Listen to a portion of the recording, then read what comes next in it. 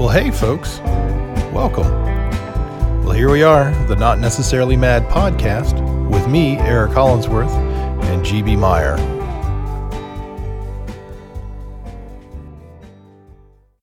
So thanks for joining us. In this episode of the Not Necessarily Mad podcast, we look at our early musical imprints and how they form our musical taste today. So let's get right to it.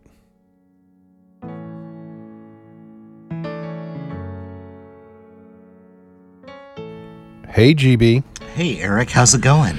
You know, man, I am finer than fine this week. It's been a really, really good couple of days. So, yeah, that's good to hear. Yeah, not the usual. Considering the circumstances. All things considered, I guess it's pretty good. Better than a sharp stick in the eye. Exactly. Well, I actually have a gig that I'm excited about for a change.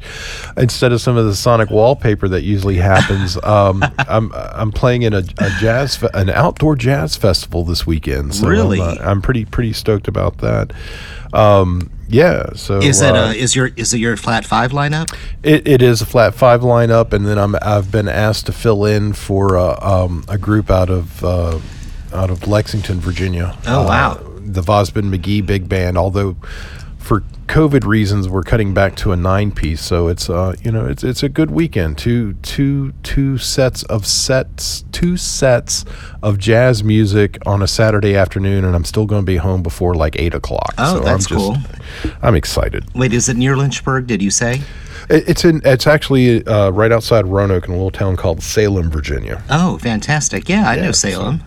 So it'll be a lot of fun. Well, that's something to look forward to for sure. Exactly, and got us kind of thinking in a musical vein, as it were, over our last little meeting that we had, a production meeting, and one of the things that you and I are always talking about is sort of what our influences are. Right, and within that conversation, which is always so enjoyable, and I think maybe for some reason the fact that you and I are only months apart in age, we have this very shared context of what was around and when in time. It gives I don't know, a particular facet to this. But I know this. I saw a thing on social media. I think Boylan Guitars had put it out on their social, and it said, "What band do you love because of your dad?" And wow. That's a good question. It was. And what struck me was, I thought, my first reaction was, well, there's no band that I love because of my dad. But then as I yeah, I know. My first reaction was Teenage Rebellion. No. No. Right. Yeah, but actually, as I kind of thought about it and unraveled it and even considered how I would answer, it occurred to me that, in fact, it wasn't just my dad, but there was also other factors inside of this musical imprint. And I thought we'd compare notes, and I have a bit of a theory on it. Okay. And that is, I think before you can actually steer the radio dial, as it were. I mean, obviously kids have access to tablets and whatever other, digital devices now, but before you can actually steer your choices, a great deal of what you're listening to is a passive collection. And you combine that with the fact that your sense of context is going to be only limited to what you know as, a greater reality. And that can be pretty narrow because you're young. So I decided, okay, I'm going to go back to maybe about the age of second grade and backward, and thought about, well, what did my dad like? What did my mom like? What was playing around me? And I figured out that that's a really big imprint on me. And I don't know if you've ever thought about those earliest years and who listened to what, which parent and their taste, or what local taste exposure that was around you might have impacted what you like. Actually, it did, because when I started doing I jokingly call it research for the podcast, which is just me sitting around with a cold drink, figuring out what we're going to talk about, what I'm going to talk about when we talk about stuff. But yeah, I looked at it, and I kind of did, all right, much like you, I went, all right, who are the earliest influences? Well, it's going to be, because of a lack, I'm the oldest of my parents had 2 kids, and I'm the oldest, so there was no older sibling to hand down Right, their likewise. musical taste. Yeah. Right. My sister got a crap ton of stuff from me, and some of it she digs, and some of it not so much. But so you're looking at mom and dad first and foremost. I was blessed with a really close knit extended family on my dad's side, so I did have older Sure. cousins that were like throwing stuff at me as I was getting to that age of listening. And then by that time, 12, 13 years old, you're starting to make your own decisions about what you want. Some of it is in like you said, teenage rebellion in the face of what your parents have brought you through, and now you used to listen to good music. Now you listen to crap. What's wrong with you, boy? This isn't crap, Dad. Black Flag is artistic. Oh yeah, yeah. Right. But I looked at it too, and I'm like, all right. So if I broke it down to the earliest, it's mom and dad. Sure. And growing up with two parents that were both from the Appalachia mindset. Dad more so than mom. Dad comes from the holler. I mean, there's no other way to describe it. I mean, it's up in the mountains in Floyd, Virginia. All right. And my mom was on the outskirts of the Roanoke Metroplex, if you want to call it that, in Roanoke County, close to the Floyd border, county border, or county line, I guess you would call it. I grew up a lot with the classic country kind of, Loretta Lynn, Johnny Cash, Sure. Those kind of things. And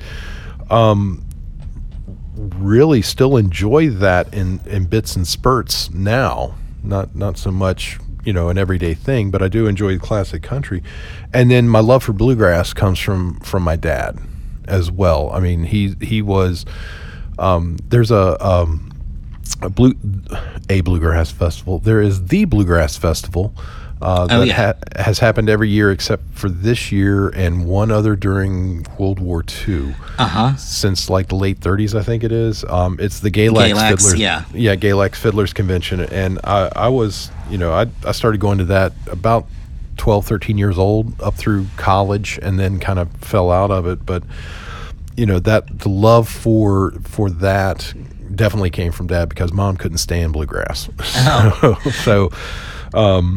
But yeah, and then my mom, on the other hand, was very much affixed in the pop era. She was a big fan of like Elvis, Mamas and the Papas, Peter, Paul and Mary, a lot of like harmony-based groups. Sure. Simon and Garfunkel, those type of things were always like playing either in the car or at home when we were, when Dad wasn't around. If Dad's around, it's all classic country. Yeah, so there, that's an interesting tie-in, because my mom and dad have some overlap in their taste in music back in those years for sure. But I would say that my mom definitely had an affinity for I guess the pop craft, the pop song. Right. Now, she really enjoyed the early Beatles, "I Want to Hold Your Hand" and stuff like that. So that was on the radio still quite a bit when I was a kid, and she would always sing along with it. She really liked that. She liked songs that were kind of like "Downtown" by Petula Clark. Oh my God! Yeah. Things. So we're talking that same nest of bubblegum pop. Yeah, a little bit bubblegummy, but what's interesting is she also liked stuff that maybe had a bit of a Motown flavor to it, and I don't even know if she was aware of it, or anything that maybe had a bit of a soulful rhythm. I'm going to name a couple of songs that I remember her liking, and they stuck with me, and I still like them. And I don't remember who sings each one of them, but one of them is called "Dancing in the Moonlight." Yes. And the other one's called "Build Me Up, Buttercup." Right. So both of those are, crafted pop songs, but they got a vibey and slightly swaying, danceable quality to them, and she liked both of them. Right. Yeah. But that was different than like what my dad really liked. And what my dad really liked was, my dad is from Central Alabama, and although that would immediately possibly conjure something that is more country sound, the truth is he's from in the greater Birmingham area, and he grew up listening to what was rock and roll as it was appearing before Elvis popularized it.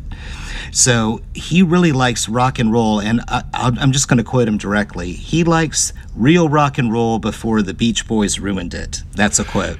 You know what? I can't disagree with him too much. No, I'm kidding. No, I mean, well, I understand where he's coming from, and it's to him, it's not an evolution. It's, hey, there was this sound, and then it changed, and I don't appreciate it.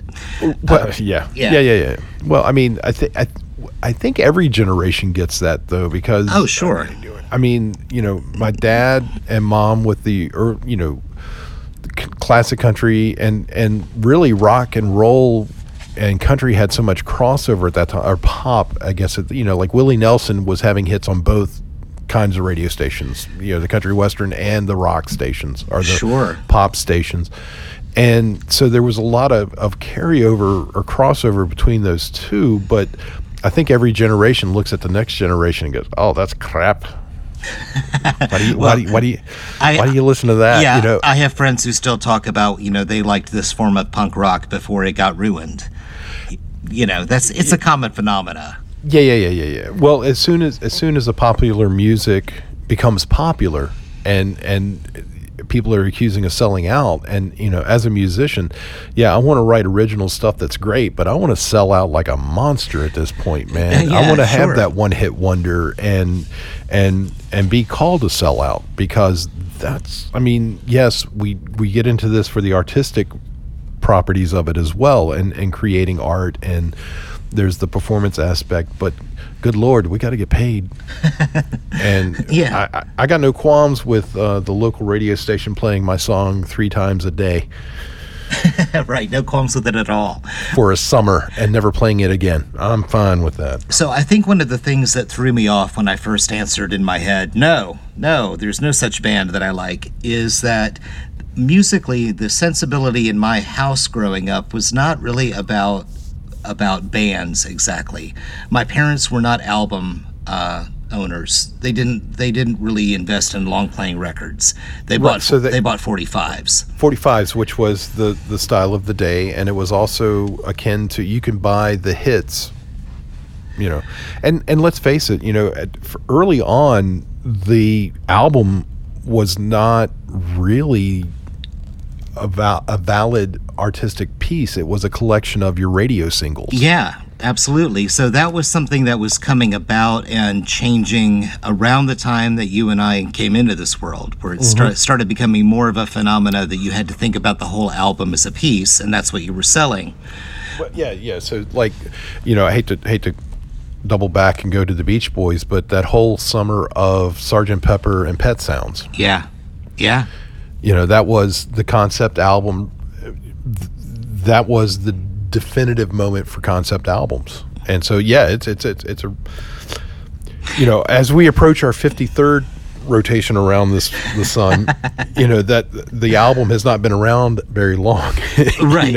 Yeah. Well, and that's not really part of my imprint. And I hadn't even thought of that before, because, and here's where it comes back to an imprint and my own tastes. And that is,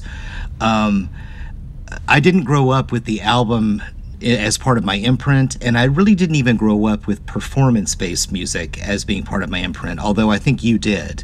For me, it was much more about, was this a good song? And what made a song enjoyable had a lot to do with how many people might enjoy it, and what made a song cool was how few people in the family might enjoy it if you played it, which I think informed my dad's sensibilities, some of the more raw and raucous stuff.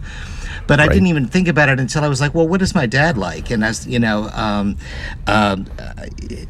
I'm thinking of the times I've heard him sing along with Gene Vincent, or earlier, like Bo Diddley, or earlier stuff than that. He certainly liked everything on the American Graffiti soundtrack, right? And to a degree likes Elvis. But then again, who doesn't? Yeah, well, Elvis is it's like Mojo Nixon. Elvis is in everything.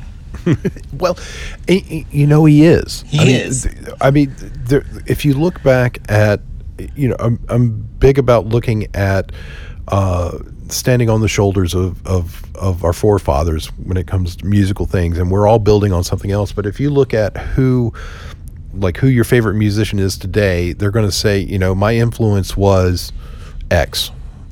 And you go back and you read about X or an interview with them, and they say, yeah, my influence was this. And by the time you get to that third degree back, somebody has already spouted off Elvis and the Beatles. Sure, because it's in there. Well, it's ubiquitous. I mean, you can start an Elvis song, and a lot of people are going to start singing along, you know? Yeah, so that speaks to the sensibility of songcraft and delivering a single that people are going to latch onto and that they're going to travel with. And I think that that heritage goes all the way back to popular sheet music, even before wax cylinders or, you know. Well, I think even further back than that. I mean, you and I had a discussion not too long ago about the difference or defining what the Appalachia music sound is. Right.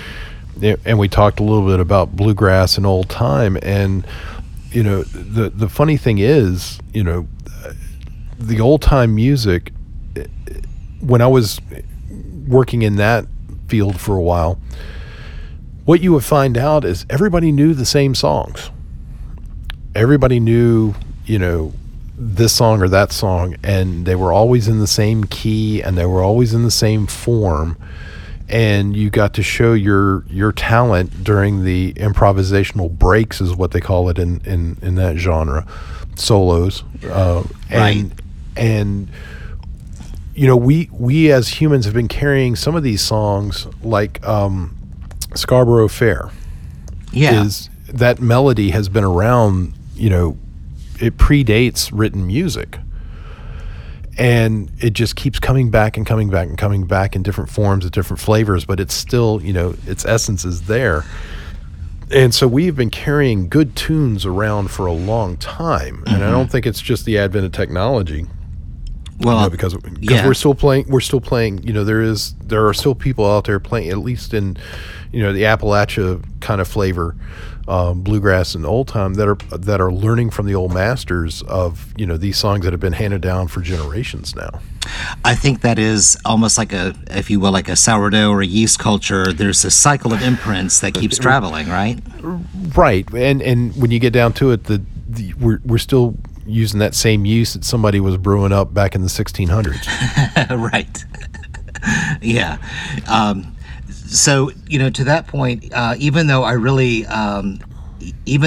enjoy albums, and you and I talk at length about enjoying music as a performed art, and that there's no real substitution for seeing music played live and enjoying that performance.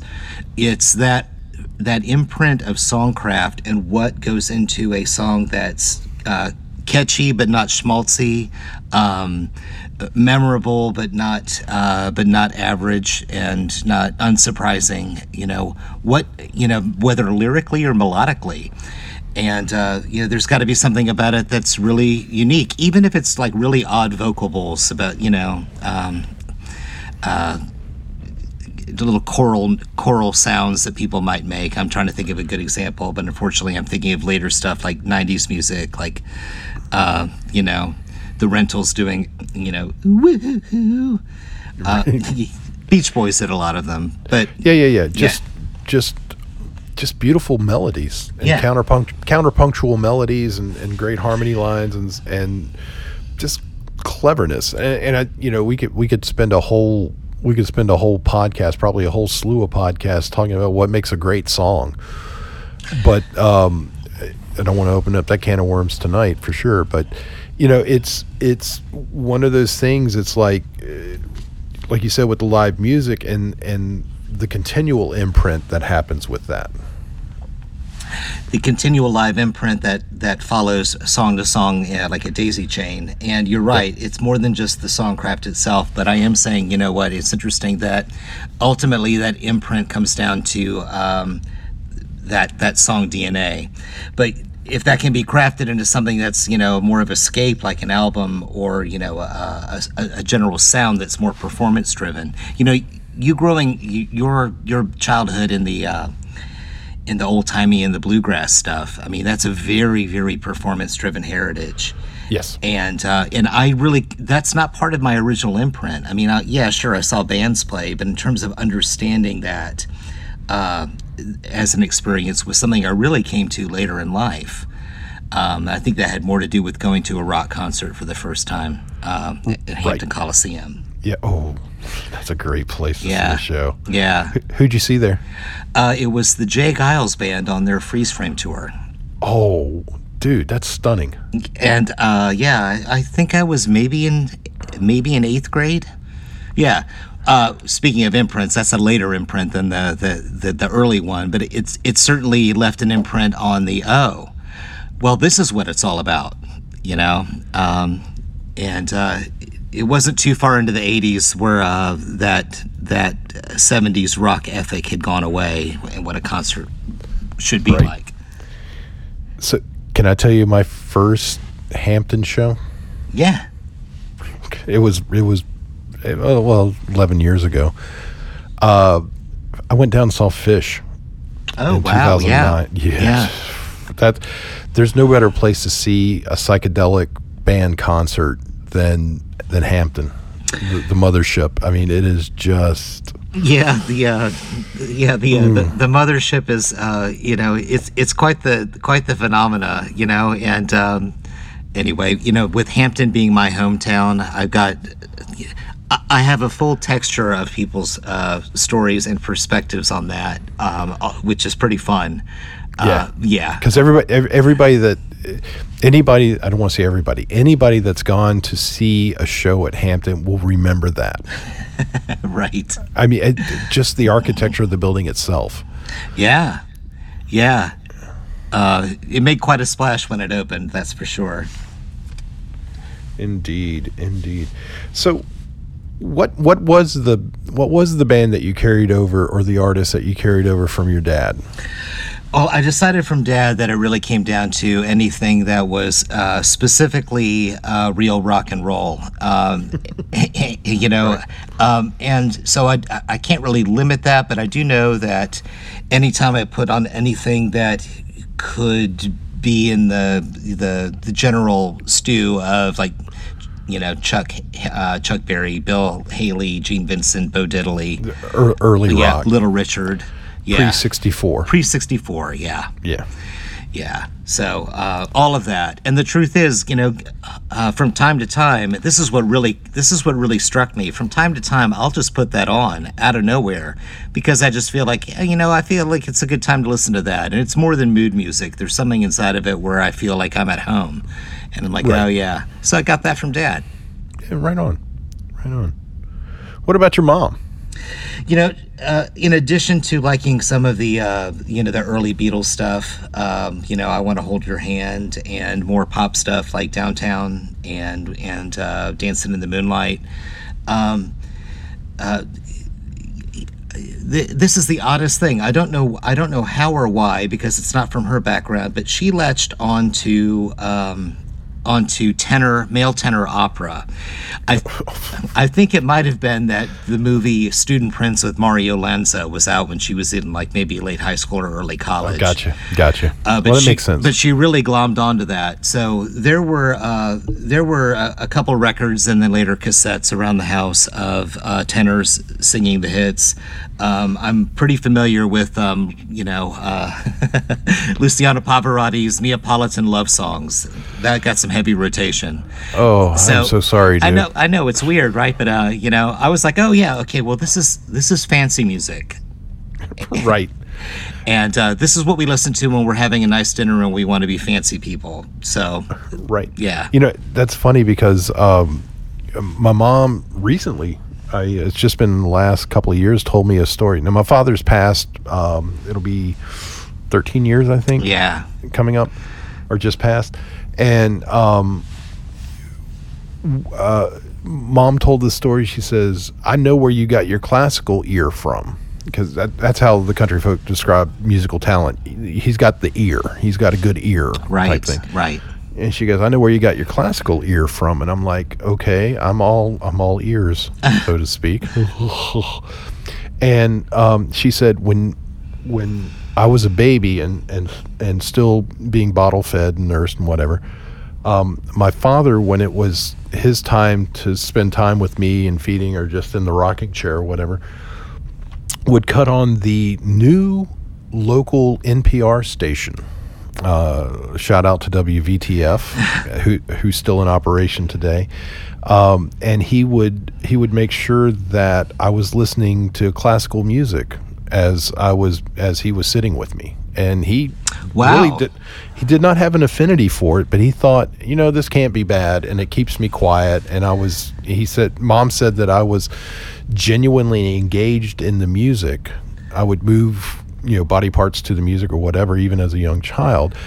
So, that imprint is going way back. I mean, pre me thinking about it, pre not, acknowledging it or whatever, just knowing that, that I don't want to say subliminally, because I was fully aware of, but I don't have memories of it, but it was a very sharp and livid memory for my mom. Yeah, that's a great story to have. That's actually something I didn't think that we'd be able to get into in this conversation, because I don't know what that is myself. You would require someone, outside of your own memory and story ability to know about a very early formative influence. But I mean, I don't think that can be undersold. That's pretty cool, man.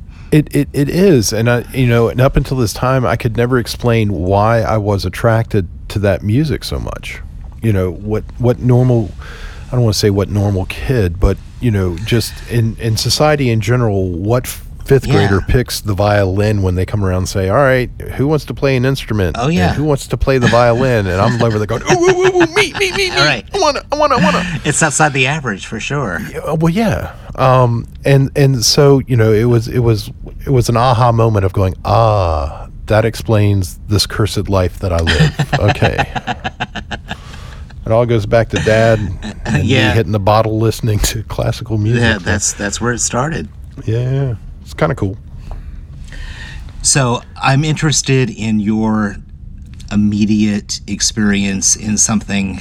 You are around a lot of people right now. I'll just say this. You're around people who are inside of an imprint phase of their life. Right. You actually teach kids. I do. And scary thought in and of itself, I guess. But yes, I do. Yes. All right, ladies and gentlemen, we are the adults in the room. How'd that happen? Oh, God. So, what part of what you either bring with you as part of your imprint or part of your own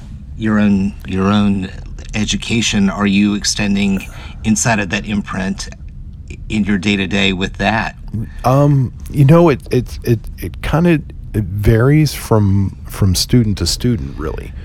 Sure. I've got one kid that's a cello student that I'm all the time saying, hey, check out this recording of this group of players, or check out this guy, and he's been blessed to see a really good cellist that guests at the Lynchburg Symphony. He goes around as a fundraiser type thing. His name is Zool Bailey.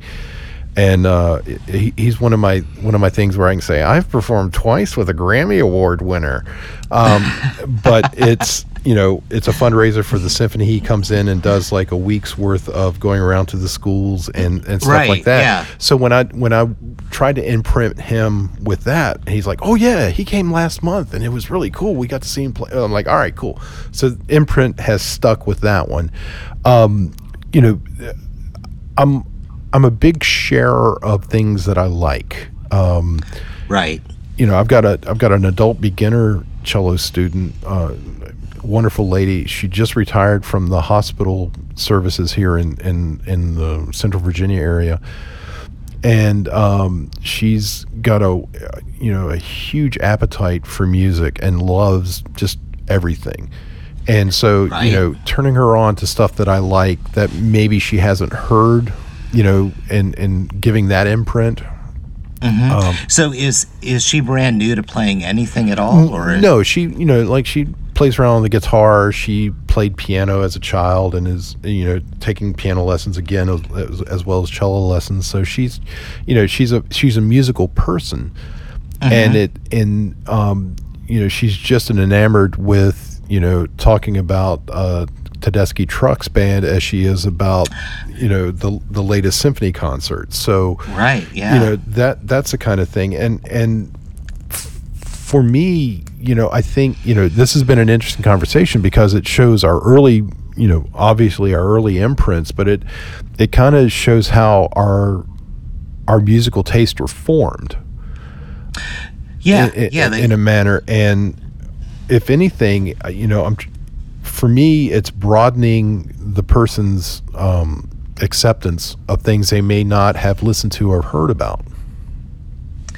Yeah, so our own imprints are kind of like the center of a foil ball, and then we begin to stack new layers on top of that. Exactly. And sometimes you like people that would talk to me now, like, you really like George Jones? Yes, I do, a great deal. But you're a symphony member. Yeah, that's right, I am. Yeah, I am. I also play jazz, and I also play in a rock group, and I've been known to play drums for a country band. I credit my dad's taste in early rock for my early appreciation of the Ramones and how that led me down a path of other punk exploration. Exactly, because one does lead to another. And as we wrap up this episode, we want to thank those that have chosen to listen. Let your friends know that they can find the Not Necessarily Mad podcast in most places that you find your favorite podcast, including Spotify, Apple Podcasts, Google Play, TuneIn, Pandora, and many others, as well as our home at madfamworld.com. You can find a complete list of our podcast outlets, links to things we discuss, photos, and extra podcast content on our Facebook page. Search for the Not Necessarily Mad podcast there. Stop by and give us a like. Stay safe.